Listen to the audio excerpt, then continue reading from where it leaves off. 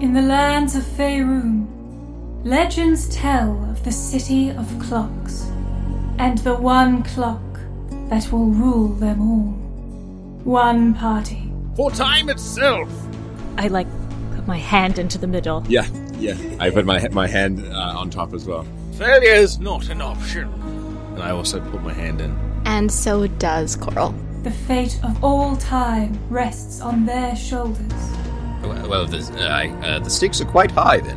And if they do not find a way, no one will. Time is of utmost importance. Can't you see? We are the clock blockers! There can only be one.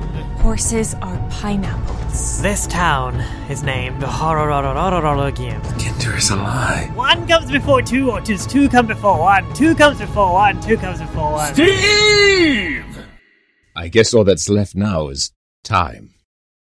Don't forget your towel. Adventures Through Worlds, an RPG actual play podcast coming soon.